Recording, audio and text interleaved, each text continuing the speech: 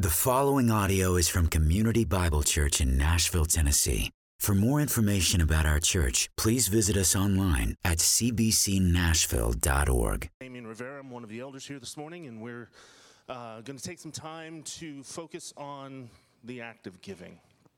Why do I like or love to give for the service of the gospel?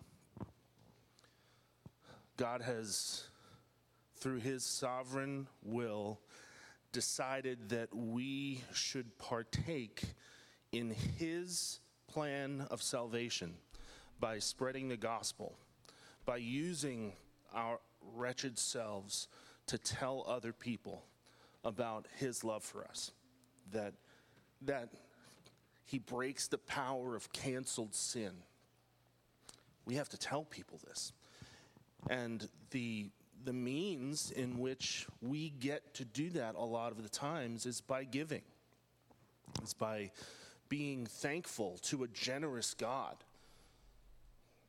He was so generous to us, why should we not be generous in return, since everything that we have is his?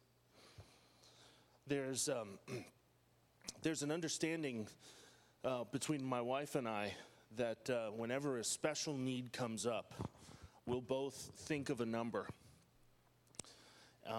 and then we'll tell each other what the number is. And every single time, I'm telling you, it is without fail. And I attribute this to the power of the Holy Spirit, because we both have the same Holy Spirit, that every single time it is the same number. Even if that number makes it a little difficult for us for the next couple of months in our budgeting, doesn't matter. It is with pleasure and with joy that we have the privilege of sharing what God has given to us with those who need to hear his word. So let's pray for the offering now, and we'll continue. Heavenly Father, thank you so much for the grace that you have shown us, for the love that you have lavished upon us, for the generosity that you have given us in giving us your Son, for being willing to make wretches your treasure, to being willing to bruise your Son for our transgressions. Father, give us a heart of generosity, the same heart of generosity that you have when you gave your Son.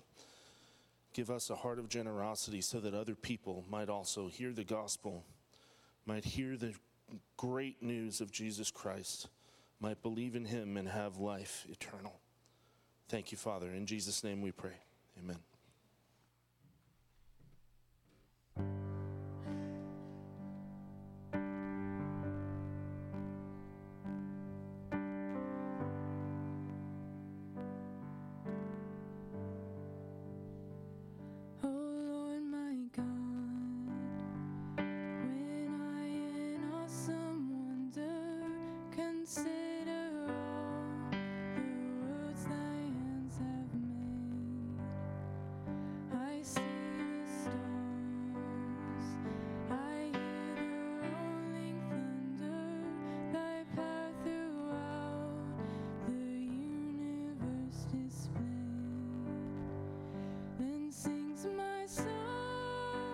Savior God, to thee, how great thou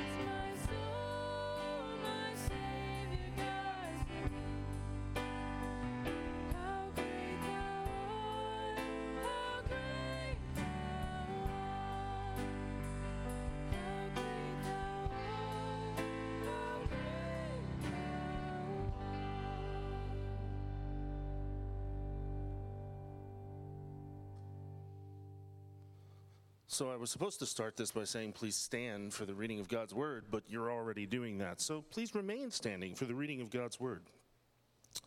We are in Romans chapter 5 and verse 1. Therefore, since we have been justified by faith, we have peace with God through our Lord Jesus Christ. Through him, we have also obtained access by faith into this grace in which we stand, and we rejoice in hope of the glory of God. Not only that, but we rejoice in our sufferings, knowing that suffering produces endurance, and endurance produces character, and character produces hope. And hope does not put us to shame, because God's love has been poured into our hearts through the Holy Spirit who has been given to us. For while we were still weak, at the right time, Christ died for the ungodly. For one will scarcely die for a righteous person, though perhaps for a good person one would dare even to die. But God shows his love for us in that while we were still sinners, Christ died for us. Since therefore we have now been justified by his blood, much more shall we be saved by him from the wrath of God. For if while we were enemies, we were reconciled to God by the death of his Son, much more, now that we are reconciled, shall we be saved by his life. More than that, we also rejoice in God through our Lord Jesus Christ, through whom we now have received reconciliation. I'm jealous of your reading voice. You'd nail it. Well, good morning, guys. Maybe you're like me, and you, unfortunately, have to learn the most important lessons in life the hard way. And maybe you're like me, and the moments when you mess up, you learned those lessons even better than if you didn't mess up in the first place. Well, in the subject of the Reformation, and with the subject that we're going to look at this morning, I have a moment in my life when I have messed up terribly, and I'd like to share that with you this morning. When I was an intern, I had the opportunity to write some Bible study lessons for the church.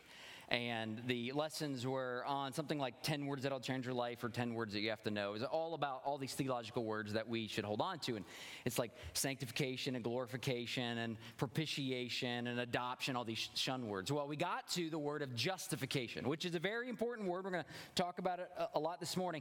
Got to the word justification. And of course, as an intern, as a guy training for ministry, didn't want to mess up. So opened up all of my theological books on my desk and made sure that I read deeply on things. And I understood what was going on. I mean, it was a Bible study lesson, so I was going to write like 5 paragraphs. But I went deep into the weeds, and then I sat down with my pastor, and we were working through wordsmithing of things and flow of thought, making sure that when we presented this to the church that it was going to be accurate and it was going to be a great time of discussion with the groups. And I met with his pastor the last time, and he says, "Okay, Ryan, now it's a great job. It's almost all the way there. Why don't you go and just clean some things up and work on some things, and then you can format it and you can send it out." So I went back to my office and opened up the Word document that we've been working on and read over it another 3 or 4 times and made some edits and changed some words and made sure that everything flowed, and I formatted it, and then I sent it out. About 30 minutes later, pastor comes walking into my office with a printed copy of this Bible study on justification.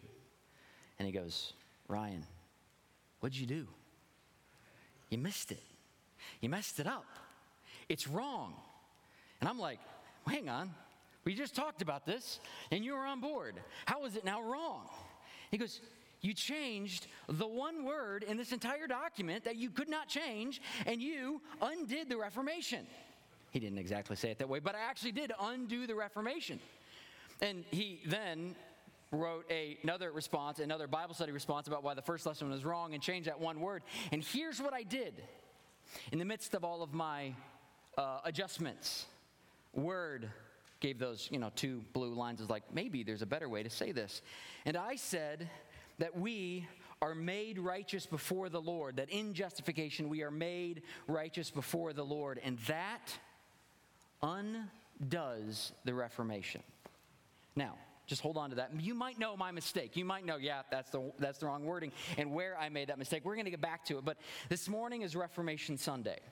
It is that time in the church calendar when we stop and we remind ourselves of the battles that were fought all the way back in 1517 for the gospel.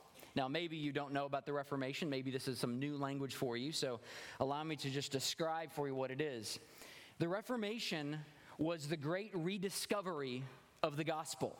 It was not a new gospel. It was the rediscovery of the gospel. Because you see, throughout the Dark Ages and from the centuries from Christ leading up to the 1500s, so much stuff had been thrust into the church that the beautiful realities of the gospel had been lost. And they hadn't been lost because they had changed the Bible. They hadn't been lost because they had stopped doing spiritual work. They had been lost because so much other stuff, so many other good things had come in and they had replaced the most important things. And if you were a Christian at that time, it was a confusing mess. Last week, I referenced how difficult it can be to find a church in today's society in Nashville because there's more churches than gas stations. We talked about how, as you're checking out a church, there's some new faces in this room, so you're probably going through this right now. You have to figure out what type of denomination do I want? What type of service am I looking for? What type of activities does this church have? Well, if you were trying to find a church in the 1500s, it was very easy. You had one option. You had the Roman Catholic Church. And every church looked the same. Every church sounded the same. Every church was run by the same hierarchy. Every church followed the same order. It was a very simple thing. But it was a church that was difficult to live in. Because allow me to, for a moment, just to give you a little picture of what church would have been like in the 1500s. We're used to coming into a church and hearing our native tongue spoken. We're used to hearing the Word of God that's written in English. We all have a Bible at our disposal, either in our hands in a printed copy or on our phones. If you walked into a church in the 1500s, me, the pastor, the priest at the time, would be speaking an entirely different language. It would be Latin. And you, as the commoner, probably wouldn't know Latin because Latin was a dead language, but Latin was the language that the priest would study. And so the entire service would be in Latin. So you would go through all these stand up, sit down, all of these rituals. And you're like, well, now I don't know what's exactly being said. When the priest would read the Word of God, they would read from the Latin Vulgate. So you would hear the Word of God not in your native tongue, but you knew you needed to be there. It was a very confusing place.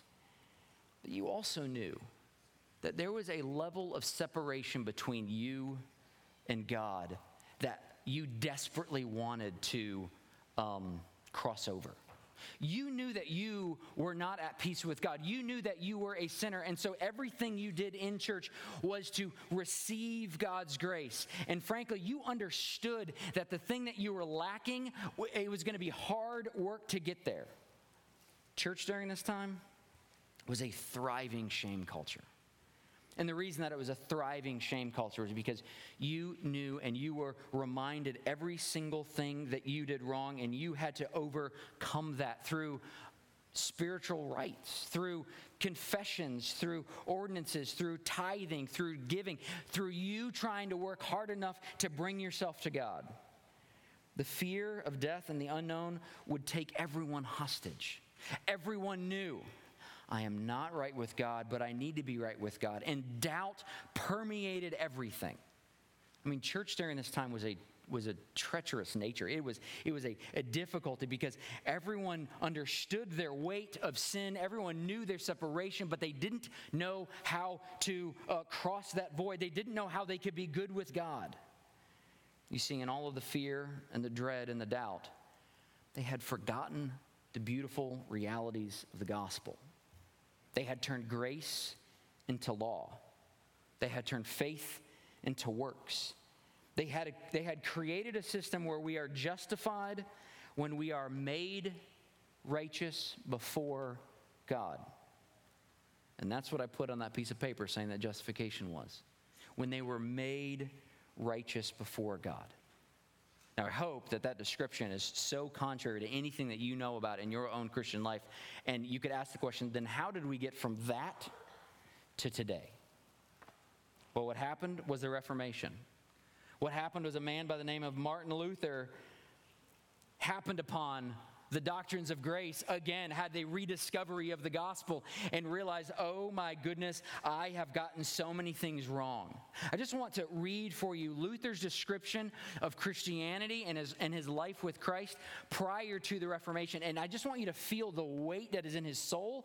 And maybe even this is something where you need to rediscover the beautiful realities of the gospel. And you might even agree with this weight this morning. Here's what he said. Here's how Luther believed God's view toward sinners was. He says this: although God is merciful and Christ has died for the sins of the world, the responsibility of the sinner is to act on the behalf of his own soul by rigorous self-examination, by good works and self-denial, by prayer, by pious exercises. God is willing to forgive the sinner, but there are conditions that must be met, in which lie within the power of the sinner to perform. Above all, the sinner must be truly contrite and must make a sincere and complete confession. Martin Luther believed that to his core. And he set out in life to fulfill the conditions that have to be met in order to be saved. And the things that we hear about Luther's life was that he was the best possible priest, the best possible follower, the most pious and devout individual that there could be. The story is like he would go to the confession and he would share for hours on end until the other priests who were hearing his confessions would say, Luther, go home. Go to sleep. You're done. You've thought about everything. You've checked all the boxes. You are good. And yet Luther knew inside him, said, but I am not good. There's sin inside of me. He thought that making pilgrimages to Rome and crawling up on his hands and knees, praying every step of the way and praying to the Lord would save him. And yet he'd get to the top and he would look down and say, I'm just as far from God at the top of the stairs as I was at the bottom of the stairs. I mean, he was just aching in his soul knowing I am not good with God and everything that I do cannot get me there. And so what did he do? He turned to Scripture. Because Luther was an Augustinian monk. Luther had been trained in Greek and Hebrew and Latin. Luther could open up his Bible and read the words of God, and that's what he did. And he went to Romans. And with that fervency of his soul of, I have to figure out how I can be good with God, he started reading in Romans, and he gets to Romans 5 that we just read this morning. And he hears the words, therefore, since we have been justified by faith, we have peace with God through our Lord Jesus Christ. And what he realized is that he is not justified when he makes himself righteous before the Lord, but rather justification has to be something different. I'm not going to go any further before I describe for you where my mistake was in that Bible study. When we are justified before the Lord, we are not made righteous. I am not righteous. I am a sinner because I'm stuck in this body of death until God glorifies me. I am still a sinner. I still sin. I am not righteous. If you spend, I'll go ask my wife, if you spend any time with me at all, I am not righteous at all. But I'm declared righteous. And the reason that I'm declared righteous is because while I'm not righteous, Christ was righteous. Well, I sin all the time because I'm stuck in this body of death. Christ never sinned. He came to earth. He lived a life that was required of all of us, but he lived that perfect life. Imagine that. Every situation that you're faced with, if Christ was faced with it, he would live through that sinlessly. He lived that sinful life and died on the cross. And died on the cross for our sins and rose again. But by grace through faith, we are declared righteous. Why? Because it's not my righteousness. It's Christ's righteousness that is imputed, that is given to me. So that when God looks at me, justified in Christ, he does not see Ryan as the sinner that I am. He sees Christ's righteousness applied to me. Well, Paul, in reading through Romans, having his eyes open to the truth of the gospel, realizes that the peace that he has been longing for, the peace that he's been working for, is not found through doing. It's found through believing. It's not found through merit. It's found through rest. And he gets to Romans 5, as I said, and he goes, we've been justified by faith, and we have peace with God, and his mind is blown. So here's what I want to do today. I want us to have a very simple sermon, but I want us to just remember the amazing realities of the gospel. Because if there's any day that we should do this every Sunday, and we do this every Sunday, but if there's any day that we stop and just consider the mind-blowing realities of what it means to live post-Reformation, it is this, that we have peace with God. Now, why Romans 5? Because I could go to Romans 1. That's where actually where Paul says where Luther says, his eyes came open with 1:16, or we could go to 3 in Romans 3. There's also that, but why 5? Well, here's what one commentator said. If you only had the first 4 chapters of Romans, we would have enough information to be saved. All the big intellectual questions of life are answered in these 4 chapters. And there is more than enough in these first 4 chapters to bring you from death to life. But in chapter 5, something happens. In chapter 5, Paul changes his focus from learning how to be saved to looking at what living in that salvation looks like. Before Paul's transition can be complete, though, from going from here's what has happened, here's what you need to do, to here's what the beautiful realities of the gospel are, he has this transition statement in 5, 1 through 11 that we just read, and it's beautiful because it starts with orthodoxy and it ends with doxology. You can just hear Paul writing this. He goes, oh yeah, here's justification, and here's really important. And by the end of it, he's like, hallelujah, what a Savior, that we get to live in this reality. So here's how we're going to tackle these 11 verses this morning. There's really 4 things that we can see from out of this passage. Because of our justification, here's our changed life. I just wanted to add some structure to it all so that we can follow through. Because of our justification, we have a change in status. We're going to see that in verses 1 through 2. Because of our justification, we have a change in outlook. Because of our justification, we have a change in anthem. Because of our justification, we have a change in standing. Those are the 4 headings. Those are the 4 things we're going to look at. Let's jump into it. Because of our justification, we have a change in status. Therefore, since we have been justified by faith, we have peace with God through our Lord Jesus Christ, through whom we have also obtained access by faith into this grace in which we stand, and we rejoice in the hope of the glory of God. Verse 1 stands opposed to every other religious system that this world offers us.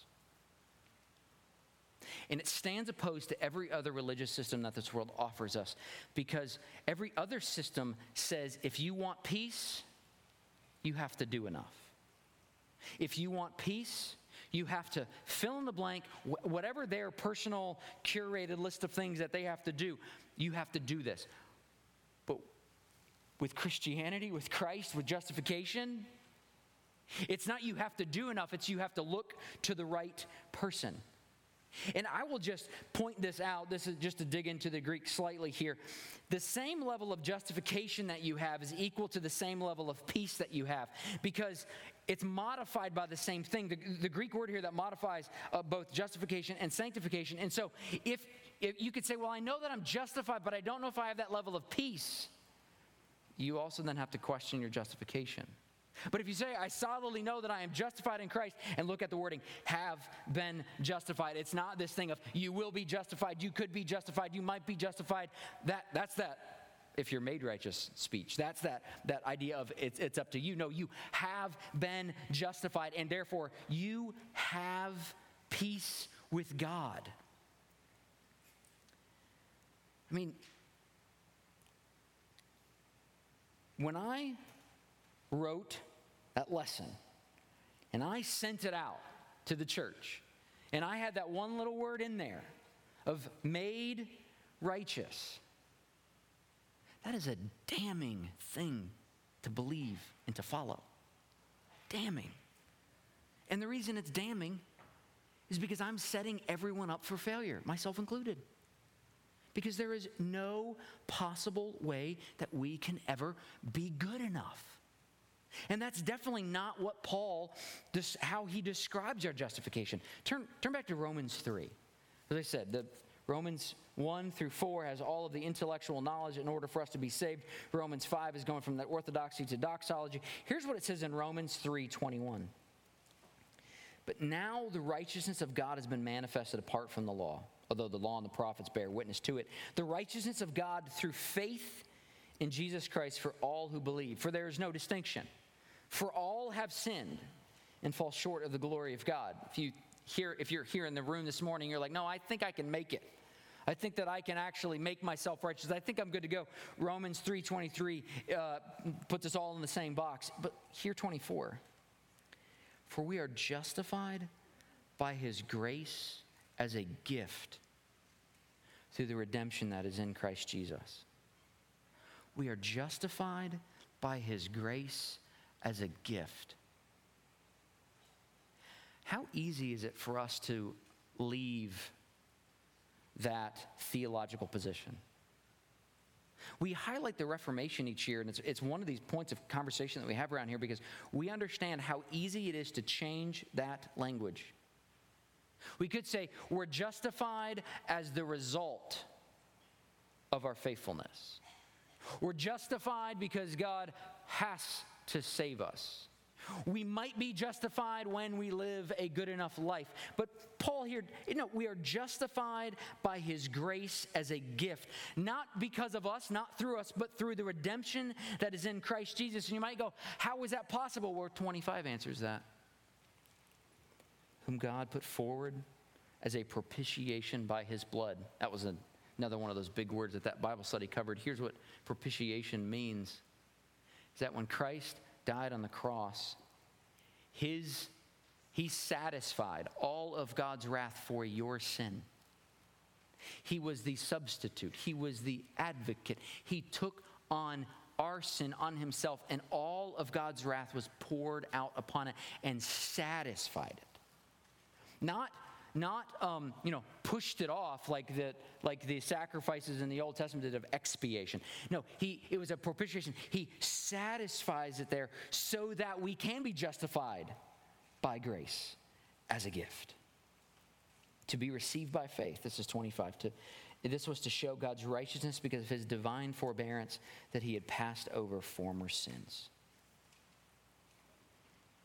So going back to Romans 5, what does this new status offer us? What do we gain by this new status? It's very simple. Access to God. That's what verse 2 says. Through him we've also obtained access by faith into his grace in which we stand, and we rejoice in hope of the glory of God. I mean, it's the picture that I have in my mind is Adam and Eve being pushed out of the Garden of Eden. Physically losing their access to God. Why? Because of their sin. because God says, I can't stand sin. I can't be in the presence of sin. My divine wrath must be poured out against sin. And yet on the other side of justification, on the other side of being declared righteous, on the other side of us saying by grace through faith we can have life, the status that we receive is access. I mean, just think about every time somebody gets close to God, like Isaiah, falls on your face, and what's he say? I am a sinner. I should not be here. Woe is me. I am ruined. Because he knew, I don't belong with God. What Romans 5 tells us is, those who are justified in Christ belong in the presence of God. Believer, you belong in the presence of God. You can now have that connection to God. I mean, I just want to compare this with how Christianity, some will put that in quotes, how Christianity prior to the Reformation was offered.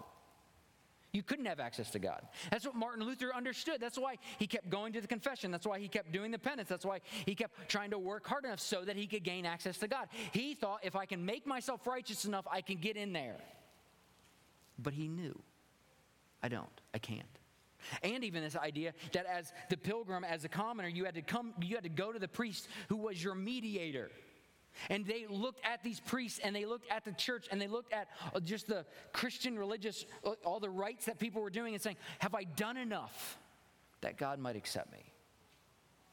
But in the gospel, in Romans 5, in justification, what we hear is because we have been justified and declared righteous, and we have peace with God, we have access to him. You know, as I said, this passage is both orthodoxy and doxology. And notice how quickly Paul turns to unpack this new access that we have. Because you've been justified, here's how your life is going to change. Which leads us to our next point. We have a different outlook on life. I mean, here, verse 3, not only that, but we rejoice in our sufferings, knowing that sufferings produce endurance, and endurance produces character, and character produces hope, and hope does not put us to shame because God's love has been poured out into our hearts through the Holy Spirit who has been given to us. You used to look at suffering and think, God is angry with me. You used to look at suffering and say, God's not my friend. You used to look at suffering and go, I must be a sinner on my way to hell. Paul now very quickly turns and goes, listen, this access means that at the core of who we are when we're living in this dark life, when we're living in this body of death in this sinful world with the brokenness around us waiting for glorification to happen, we can rejoice in our sufferings. That's a hard verse for me to read. It's actually, it's an easy verse for me to read. It's a hard verse for me to apply. Rejoice in our sufferings. You know, the sufferings that Paul was talking about in Romans were far greater than most of us go through in life. He had persecution in mind. He had death in mind. He had imprisonment in mind. He had stonings in mind. I mean, this is Paul writing this. Paul has a very interesting history. I mean, what he's known for is being shipwrecked and being stoned and being mocked and being kicked out of cities and being thrown into prison and going through difficult things. And yet he can look at all of those and then tell us we can rejoice in our sufferings because we know that sufferings produce endurance. And endurance produces character. And character produces hope. And hope does not put us to shame. What we hear is that suffering is not a form of punishment or lacking in a believer. But rather, suffering here is a moment where we can grow in our knowledge of Christ's sustaining power in our life. That we can see that suffering and we can go, I'm hoping for something. I'm hoping in the better thing that's coming. We can look at the suffering and go, this is not how it's supposed to be. This body of death that we're in is not how it's supposed to be. This sin that we're dealing with is not how it's supposed to be. This suffering that we're going through is not how it's supposed to be. But guess what? I have the hope that one day, because I have been declared righteous, and regardless of even the weakness in my own self, that regardless of that, I will stand with God in heaven in full joy. That's the hope that we have. And our outlook is fundamentally changed because of this justification. And this leads us into having a new anthem. And I think it falls on the heels of this new outlook. But this new anthem is this. The anthem of the Christian life is not that when you've done enough, Christ will save you. Is not look at the accounting of your own merits. The anthem is that we get to look at what Christ has done for us and just stop right there. This was the great rediscovery that Martin Luther had. This one piece was the great rediscovery. That salvation is by grace through faith. There's 5 solas. They're up here. Sola fide, sola gratia, sola scriptura, sola Christos, and sola Deo gloria. All of these solas point away from the person to God. I mean, the first one, the foundation, if I could just quickly go over these because I know they're here. The first one, sola scriptura. The issue that Luther had was he started listening to all of the other voices in his world. All of the other well-meaning voices, all of the other religious voices, but all of the other voices that weren't Scripture. All of the church traditions, all of the priests and the popes, all of that stuff, as I said, that had just crowded the space where Scripture was supposed to be. And when when the gospel was rediscovered, it was when Luther, I keep wanting to say Paul, but when Luther shoved all of that aside and goes, what does the Bible say? Let's go there. And out of it, you got to hear, since we've been justified by faith, we have peace with God through the blood of our Lord Jesus Christ. And in that we go, oh, well, our salvation is by grace, through faith, in Christ alone. Not for my glory, but for the glory of God alone. That is the anthem of our life. When he would no longer walk into those confessionals saying, Lord, have mercy on me, a sinner. He would walk around going, I am a sinner whom the Lord was merciful on, and the Lord can be merciful to you as well. This anthem that we have, this gospel that we preach is one that declares us righteous. And not on the basis of what we have done. And hear this, because this is one of the confusing ways. And not on the basis of what we will do. We can confuse this gospel reality when we think God saved me because he knew the good works that I will do for him. He doesn't need your good works. He doesn't need your good works at all. I mean, we get to do our good works out of honor for him, but he didn't save you because he's looking down the pike and going, Ryan's going to do really great things for the Lord. No, he doesn't need me. But rather, the anthem is that in spite of who we are. I've been talking around this. These are the verses once again. Verse 6, 5, 6. For while we were still weak, and at the right time Christ died for the ungodly. For one would scarcely die for a righteous person, though perhaps for a good person one would even dare to die. But God shows his love for us in that while we were still sinners, Christ died for us. Christ died for us when we were his enemies. When we didn't even want to follow him, when we didn't have an eye towards him, when we were shaking our fists at him. That's when Christ died for us. Christ died for us when we were weak. The beautiful realities of the gospel is that we offer nothing to Christ. There is no strength that we bring to Christ. There is no righteousness that he needs that's in us. It's that while we were weak and dead and frail, then Christ came and lived the perfect life. Then Christ justified us and declared us righteous. Then Jesus looks at us and says, I wouldn't say sit down. No, you didn't even get up. You're hopeless. Let me give you what you desperately need. That is grace. Which leads us to our last point. Our standing before God has been transformed. Our justification can never be lost. This is verse 9.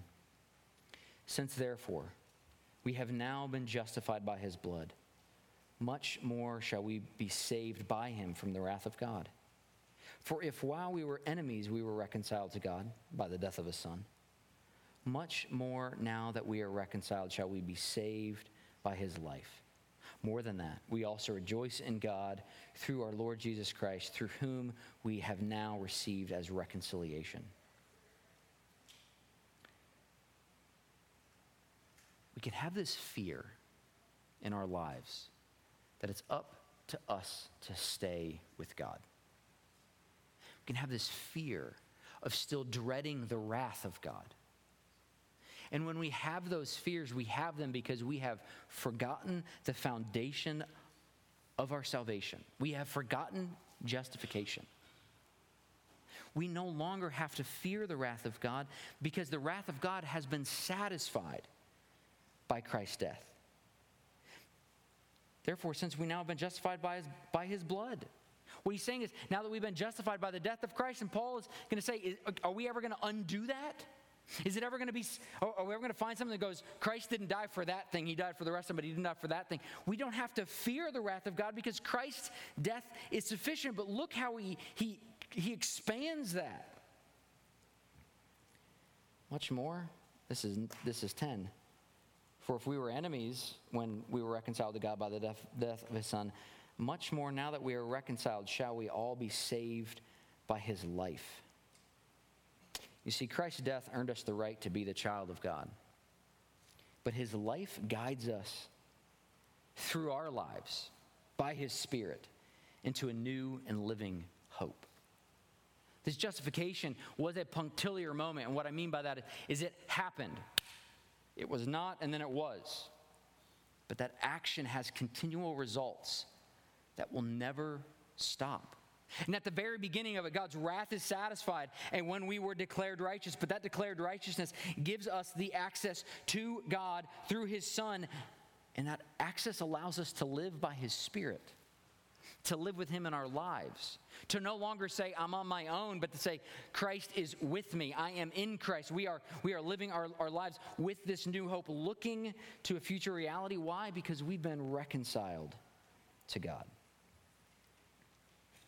These realities that Martin Luther stumbled upon 500 plus years ago change how we live our lives every single day. When you wake up in the morning and you know, man, I'm struggling. Man, I'm weak. Man, I'm doubting. Man, I'm sinning. Man, I'm failing. Man, I'm falling. Man, I'm imperfect. It could be very easy for you to start sharing this message with yourself. You should do better, Ryan. You should pull yourself up by your bootstraps. You should try to work harder. You should try to fix that. God's not happy with you. God's not going to accept you like this. All of that is pre-Reformation language. All of that is you trying to make yourself righteous before the Lord so that God can accept you. But that's not what Scripture says. That's not the realities of the gospel. It is, come all to me who are weary and heavy laden, and I will give you rest, because I will declare you righteous and give to you what you could never do for yourself, and you can walk in that hope. This message of the Reformation is obviously something that's near and dear to me. It's something that's near and dear to us here at this church, because the only hope that we have in life and death is Christ. And the only hope that we have in life and death is not that we do enough, but that Christ has done enough. And I am thrilled to my core that I can stand up here and declare to you that for those who place their faith in Christ, can be declared righteous. Not because you've done enough. Not because you're good enough. Not because your faith is deep enough. But because Christ has done everything that has been required of God. Has satisfied God's wrath for our sin as that propitiation. And has offered us, by grace, through faith, in Christ, for the glory of God alone, that we can be saved. If you're here this morning, and maybe this is the first time you've heard about the Reformation, maybe this is the first time that you've heard the gospel declared in these terms that Paul uses them. Maybe you're on that journey that Martin Luther was on. Maybe you're not walking up stairs on your hands and knees praying every step of the way, but you're on whatever personal journey of, I'm just trying hard enough to save myself. Maybe you've got that thing out front of you. If I just conquer this sin, if I just do this good thing, if I just fill in the blank, whatever it is in your own mind, and you're like, when I get there, then I'll be saved. I plead with you. Stop. Stop running.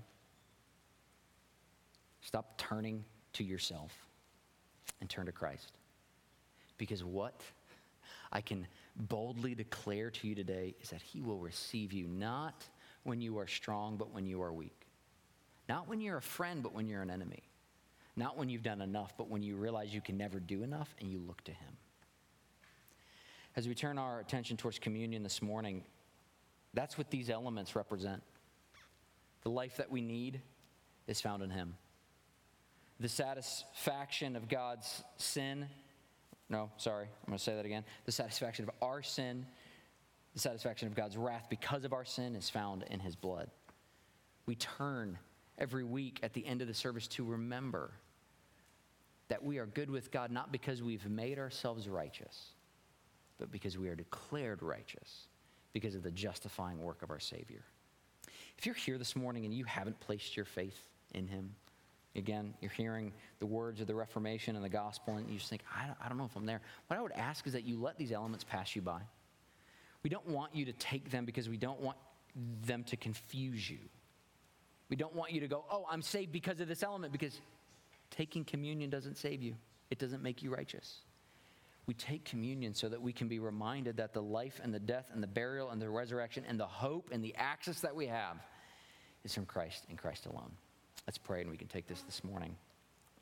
Lord, thank you for the gospel.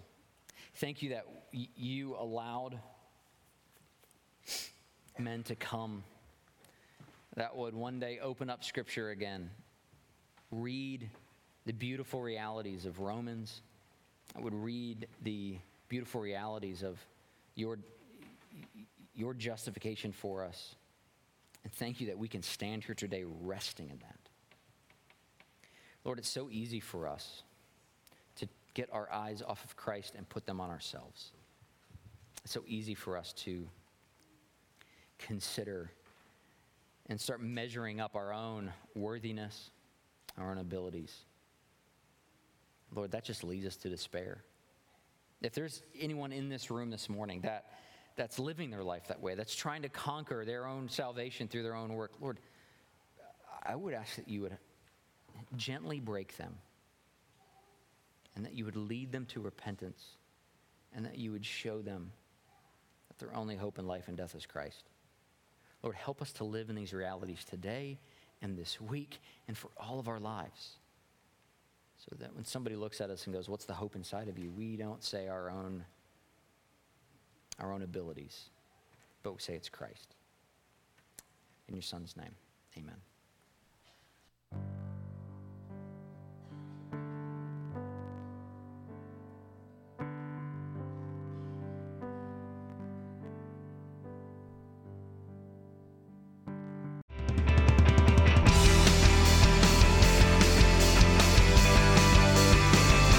Thank you for listening to this audio presentation from Community Bible Church. For more information, please visit us at 6005 Edmondson Pike in Nashville, Tennessee, or online at cbcnashville.org.